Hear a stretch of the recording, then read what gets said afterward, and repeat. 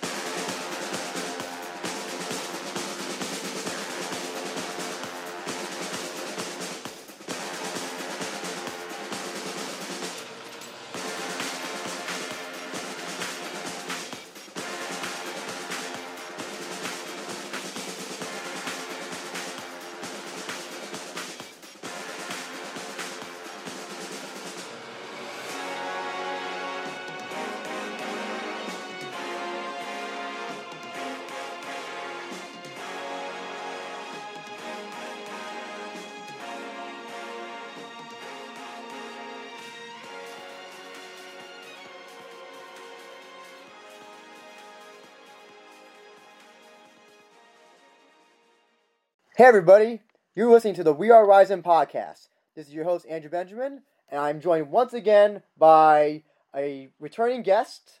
I'm joined by Damian Beatdown Brown, fresh off his win from Rising 14.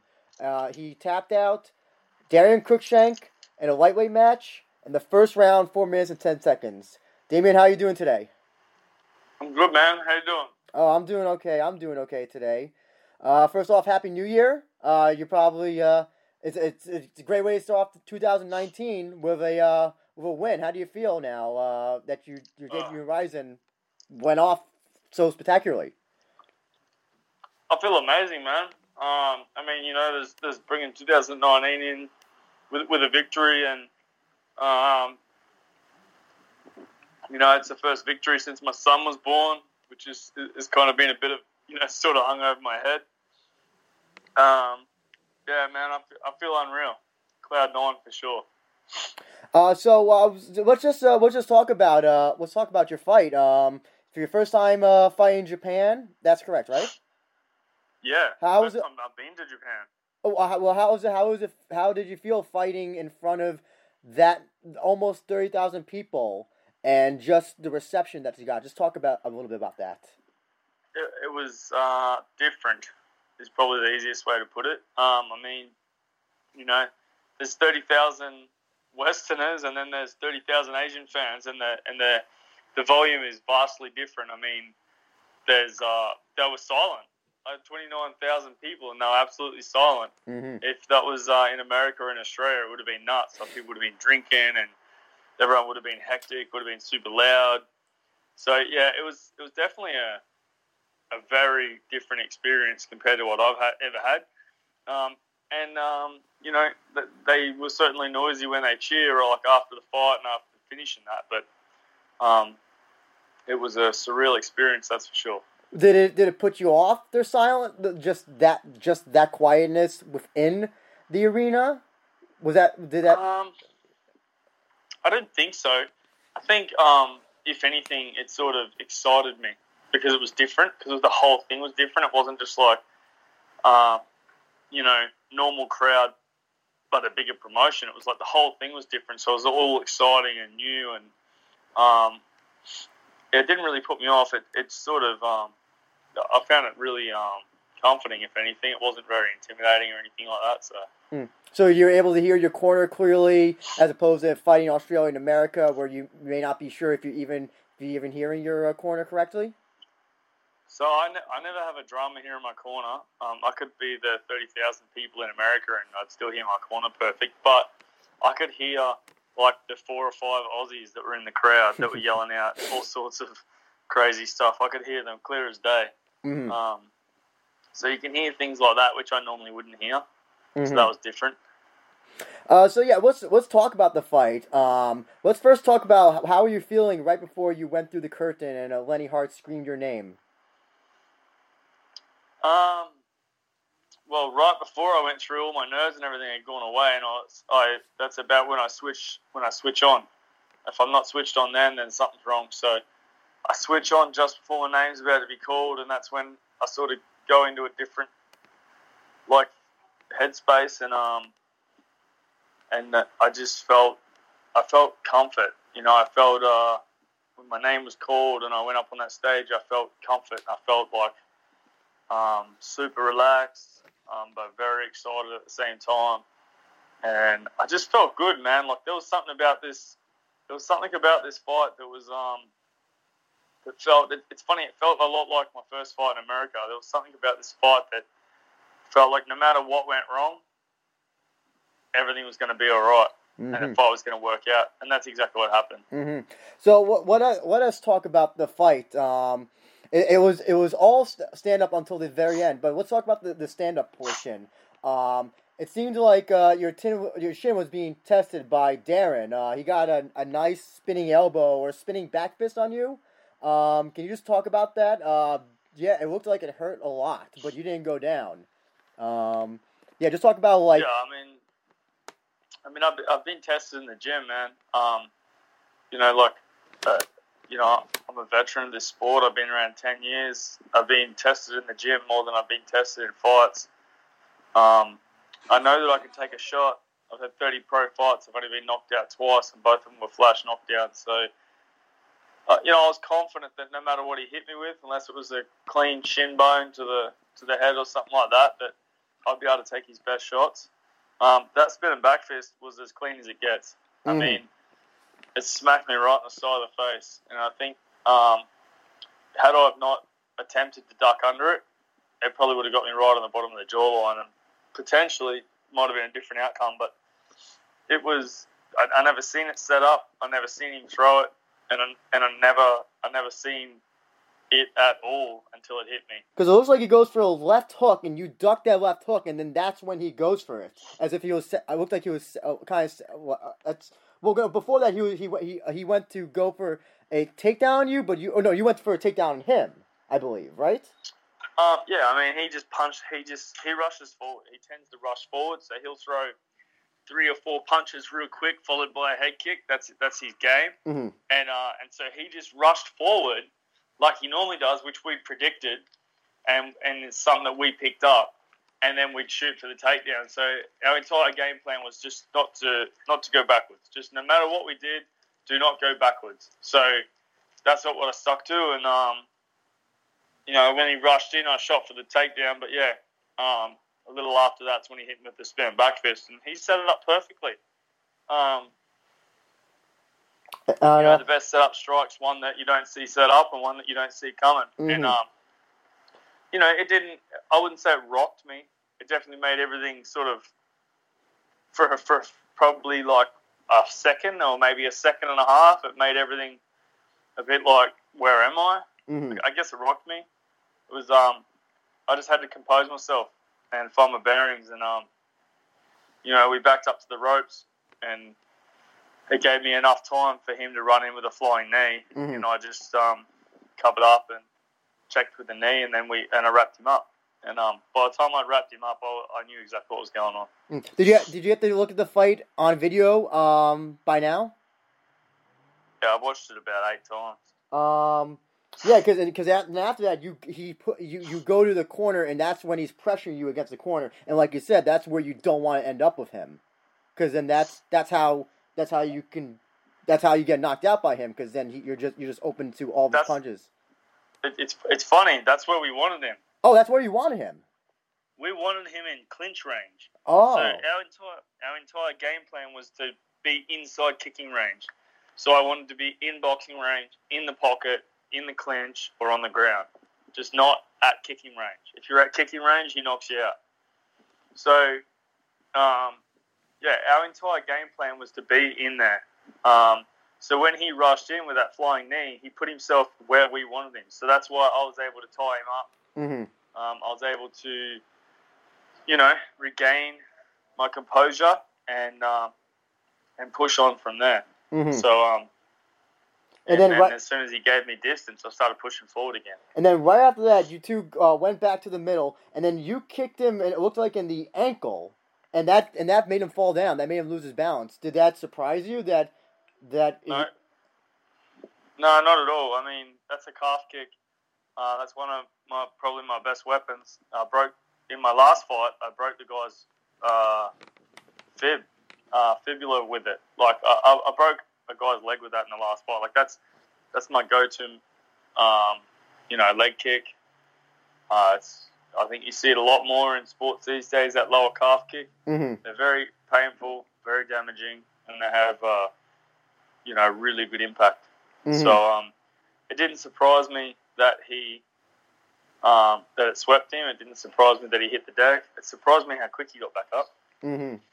So is it more like is it like a trip in a way, or is it it's a direct kick to the ankle? Because it seems like it's a little bit of a combination of both. It's a direct kick to the calf muscle. Like if you've got full weight on it, it'll break your leg. Okay.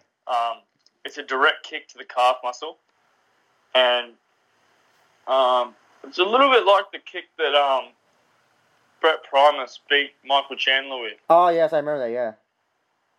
You kick that leg. All sorts of things happen once you kick below the knee. Whether it's broken bones or there's not much muscle there. There's nerves close to the skin, so you lose function of your ankles, and it's a pretty lethal kick. I don't know why people don't use it a lot more. I was just about to ask that. It seems like more people go for the above the knee rather than below the knee. Which is weird, right? Because you need to close the distance more. Because above the knee is another 2 or 3 inches away from you. So if you can use the maximum amount of reach, why not? So that's where it helps me. I don't have the best reach, but that's where I can touch you and not get touched from. And then right after that, it looked like he went for a calf kick as well, unless I'm wrong. And then that caused you to fall down as well. Was that a calf kick to you? No. He kicked my upper leg, and then the second time he went to kick it lower, but I lazy checked it. And he kicked my leg out from under me. Okay, I'm watching it now. Yeah, okay, I see that now. He has you in a headlock, but it's definitely not a guillotine at all. Were you at all? Did you think you were at all in any danger being in that position with him? No. There's no way he could have submitted me. I was never that. My biggest danger from that position was him throwing a head kick, but letting me go or moving my head to the side, shucking my head to the side and head kicking me. That was my biggest danger. But as long as he wanted to wrestle, I was safe there. Mm-hmm. And then you two, for about 15, 20 seconds, started kind of swinging and banging, as they say. Yeah. Was that also part of the game plan? Was to try to go swing and bang with him? So my entire game plan was to get inside kicking range. Mm-hmm. And if I need to stand and trade, I'd stand and let the leather go. And then, I was happy to trade with him. I'd stand there and trade with him all night if he wanted to. And we were confident when the fight went to the mat, that's when we would get the victory. Mm-hmm. Oh yeah, no. When we were having the preview show for the card, I said that if there's any way that you can beat him, it would be on the ground. And then that's exactly what happened right after that. He went for a takedown. And did he put his head to the side, or did you adjust position to get that guillotine in? A little of both. I think he went for that double and kind of went to cut the angle. Mm-hmm. But that's my go-to submission. And so I land that submission in the gym all the time. We drilled it for this fight because I believe that his takedowns. He mistimes them, and when he shoots with his head down, not with his head up. So like a D1 wrestler will shoot with their head up, with real good posture. He shoots with sort of his posture's compromised when he shoots, and that's really easy to set up a guillotine off. And if there's one thing we can learn from Rizin 14 is that it seems like a lot of wrestlers tend to put their heads where they shouldn't be putting them. Yeah, I think they just. I think the thing is that a lot of wrestlers, when they tend to get hold of your hips, they forget that all those chokes and that are there. I mean, they seem to think that, once they sort of get hold of your hips, then I guess their awareness of chokes is that front choke position, that head arm. Mm-hmm. And once they get the hips, that goes away. Mm-hmm. So they forget about the guillotines and stuff. Mm-hmm. So, it was a little bit of me adjusting. I just had to be aware that when he shot, if I got my grip together with my hands, I needed to hit the floor on my hip, and that's exactly what happened. Well, because it looks like it almost looked like you were going to turn over, and then he would be on his back. That's why I thought it looked like you were going for it, because I wasn't so sure if it was totally in when I first saw it, but it looks like you were leaning a little bit towards your side. Was that something you were planning on possibly doing as well, to try to get him on Joseph Benavidez type guillotine choke? No, I mean, the thing for me with the guillotine chokes is, like, it's something that I drill a lot, mm-hmm. and I can land it, and I can use it to sweep, to hip escape, get back to my feet, to change positions, like to hip escape out to a north-south, or I use it so much that I've drilled it from so many positions and to get so many outcomes that it wouldn't have mattered what he did. Whether he could have rolled all the way to the defense and I would have took him out. He could have done that handstand cartwheel pass that he tries to do every time he gets in the guillotine, mm-hmm. and I would have followed it over. I mean, I drilled it so much because I was so confident in a respectful and non-arrogant way. Mm-hmm. I was very confident that if I pressured him enough, he would shoot for a takedown. Okay. Did you know it was locked in as soon as you got your arm in there? Yeah, man, that bad boy was locked in before I hit the ground. And the only thing I had to do once I hit the ground was I had to adjust my legs and my hips. And you tapped out Darren Cruikshank, and then right after that, they gave you a microphone, which actually I was surprised about, because they weren't giving really anybody mic time by this point, except for I think the only person they gave mic time was Miyu Yamamoto. But they gave you a microphone, and you called out Takanori Gomi. And yeah, man, is that still what you're aiming for next? Look, the thing is, I don't call anyone out normally, and I find it somewhat disrespectful sometimes, but I was warming up and I seen him on the TV. I knew he was in the crowd. Gomi's a legend, man. It'd be an absolute honor to share the mat with him. But if it doesn't happen, I'm not disappointed by it. I mean, he's 10 years ago he was one of, if not the best in the world. Mm-hmm. He's definitely not that anymore, and that's not disrespectful. That's just fact. That's where his career's at, and I don't want to be that guy that beats Gomi and he's he's 7 out of the last 8 he's lost or something. I don't really want to be that guy, but mm-hmm. yeah, it would be an absolute honor to share the ring with him. So if it happens, it happens. The other thing I want to also ask you about is the post-fight comments that Darren Cruikshank said. Have you had a chance to read or see what he said after the fight? Not 100%. I know he said something about he didn't lose the fight. I didn't win the fight. He lost it. Oh yeah. He basically, I'm gonna find the exact quote. But I beat myself. He didn't beat me. When he was asked about his opponents evaluating his opponent. It's the quickest way to discredit and disrespect your opponent, isn't it? Well, you did put out a tweet today. I thought that was in reference to that. Was that what you were talking about? Yeah. Okay. I don't know. He could be playing pro wrestler for all we know. He does. He has a tendency to be a little bit exaggerated and over the top when he's given a microphone. Oh, look, the thing is, it was straight after the fight, so I can kind of understand. Maybe he was a bit emotional or whatever, but he was really respectful to me at the event. He was super nice to me the next morning. So I have no reason to believe that there's any malice or disrespect in it, but mm-hmm. I just find it a bit funny after a victory that your self-assessment of your performance is that you only lost because you lost yourself. You know what I mean? Like, he, you know, I don't know. I just find it funny. Like,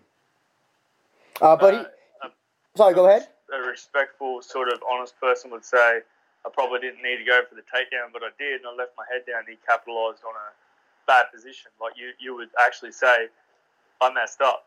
Not, I messed up and I lost. He didn't win. So. Well, he before that, he did also say that that you can take a beating and that you've got old man strength. He said, I've got old man strength? Yes. Wait, sorry, I missed that. What was the first bit he said? This is the entire question. The question was impression of opponent.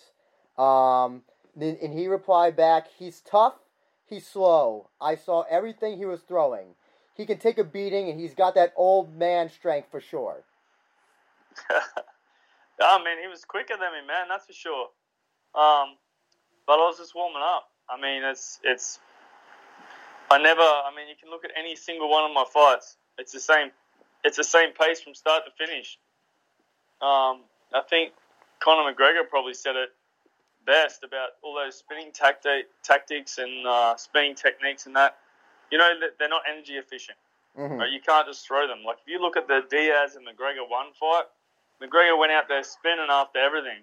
Yeah. And he got tired quickly, and Diaz wore down on him. And I feel like that's exactly what would have happened. I mean, he spun right from the get-go. And you can only spin so much. Spinning back fists, spinning elbows, you know, spinning wheel kicks, spinning back kicks. I mean, they're like energy-consuming moves.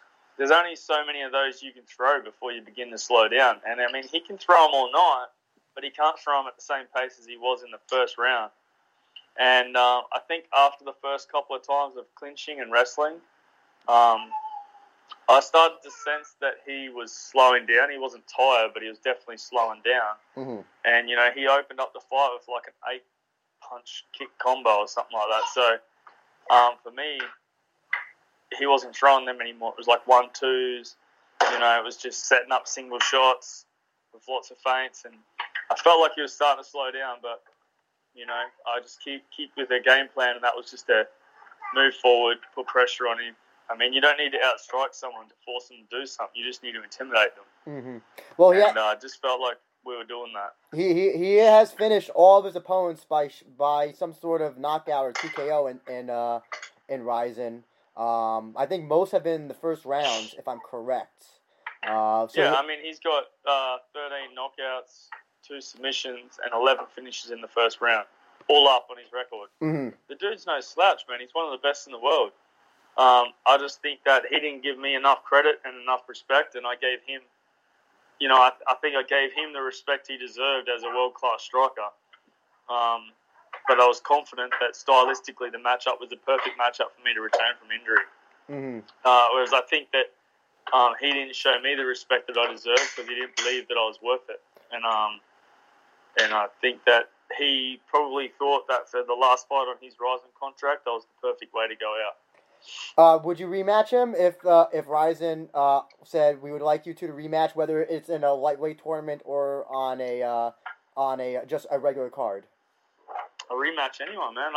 I want to fight the biggest names in the sport.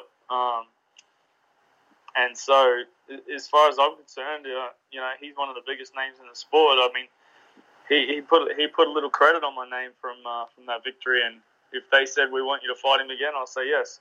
I was in the UFC. I got offered 7 fights, and I never knocked one of them back. The only fight that never happened was a fight that never happened because of a wrist injury, and it never got announced. But I never say no to anyone, man. It could be the best in the world, you know, or the worst in the world. It doesn't matter. I'm just going to say yes to the fight if it's offered to me. So, if they offer me that fight again, I'll take that fight again. Okay, I'd like to get into Twitter questions. You have quite a few. There was a lot of people who want to know a lot of things from you, Damian Brown. So, the first question is from Teep to the Junk. He asks, can you what did you prepare any differently since these were Pride Rizin rules?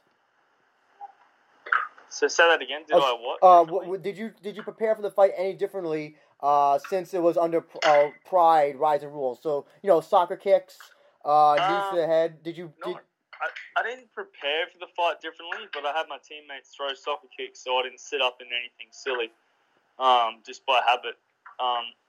So I mean, we included soccer kicks into our training and our sparring sessions, but respectfully. Mm-hmm. We weren't soccer kicking each other in the next week. It was more of an awareness thing. But other than that, no, man, we just changed our mindset. So everything we did, we just did with an awareness that there was extra rules in there that we could use. Okay, the next question comes from Liam O'Brien, who's at Big Smooth 83, and he says this: it says that you called out Johnny Case on Twitter in 2017. Is that true? That is true, yeah. Okay.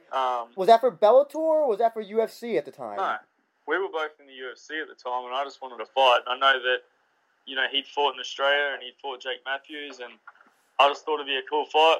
No, no hard feelings, no disrespect. I mean, I seen Johnny Case over in Japan and asked him if he wanted to come to Australia and train with me. So, there's nothing there more than, that'd be a cool fight. And at the time, I was like, you want to fight? So, yeah.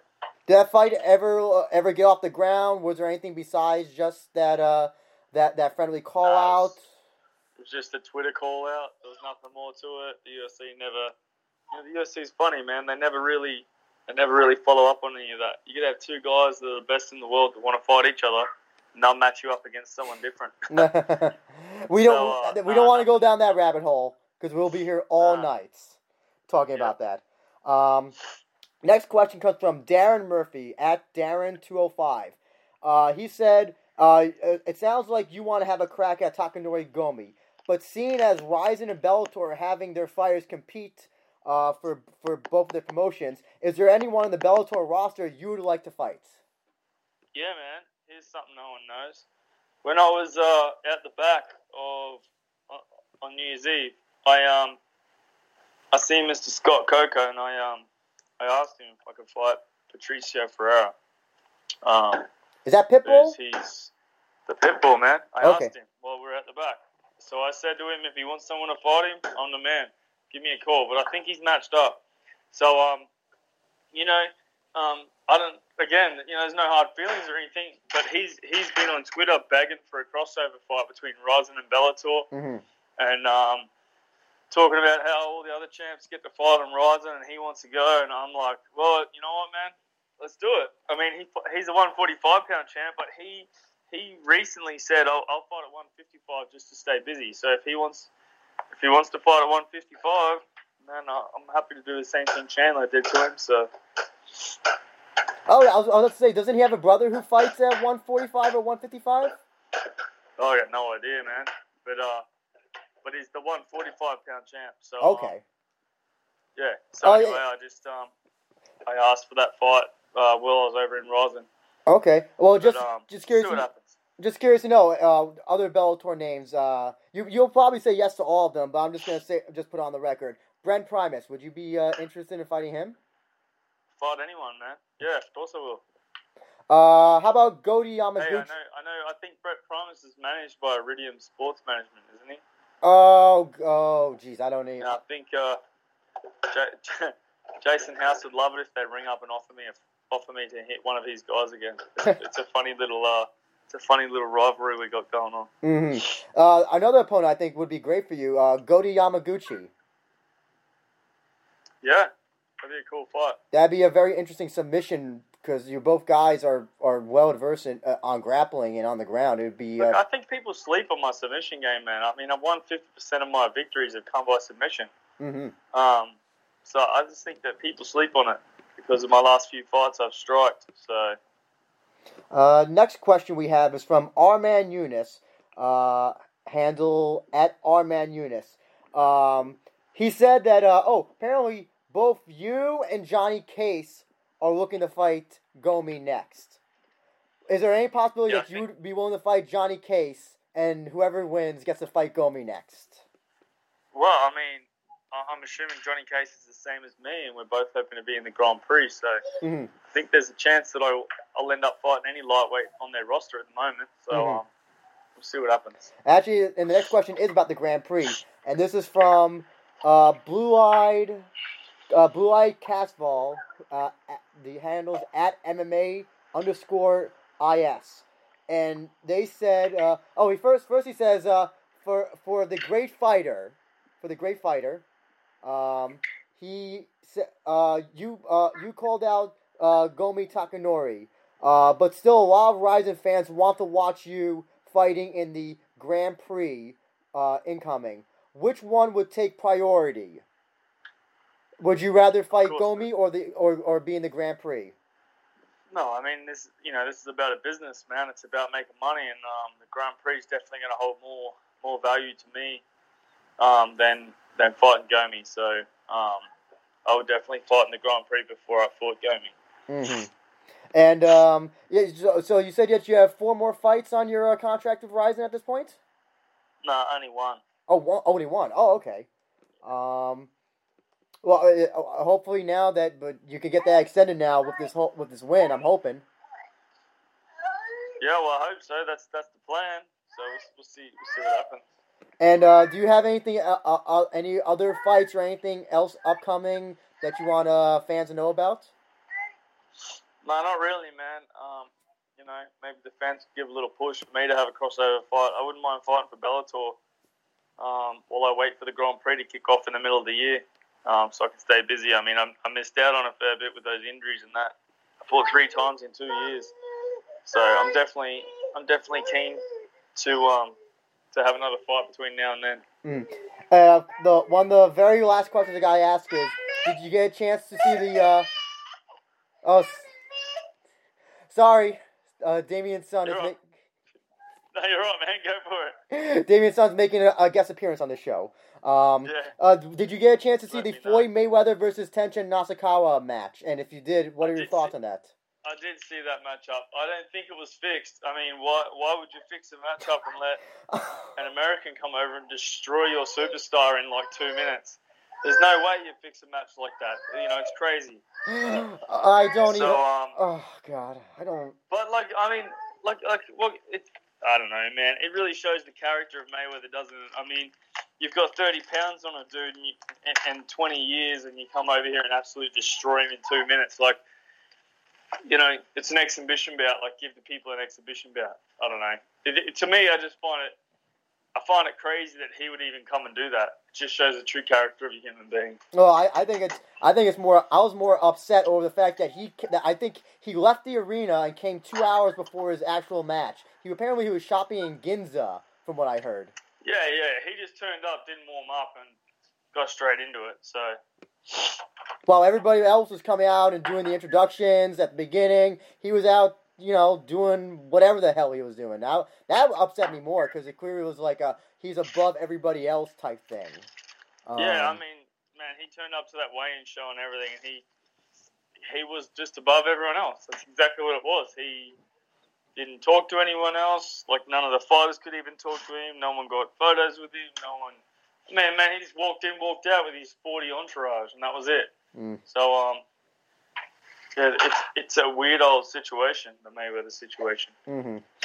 But, as far as I'm concerned, the Mayweather thing was not the most important thing. It was everybody else who was fighting, and that included your fight with Darren Cruikshank. And if anybody wants to rewatch it, they can rewatch it on Fight TV. Damian, I want to give you an opportunity to plug your team, plug your sponsors, anybody else that you want to give a shout out to. Yeah, man. I'm just super grateful for my team, both my gyms that I train at and my training partners. I mean, they all know who they are. They put in endless amounts of hours helping me train in that, and of course to my sponsors, Australian Sports Nutrition, Confidential Tax and Business Services, Levon Choi, French Patisserie, and Windus Express Transport, along with my apparel and equipment sponsor in Engage Industries. I'm super appreciative of everyone that puts the time, the money, the effort into me, and helps me to make these fights as the best I can. And where can people reach you on your social media?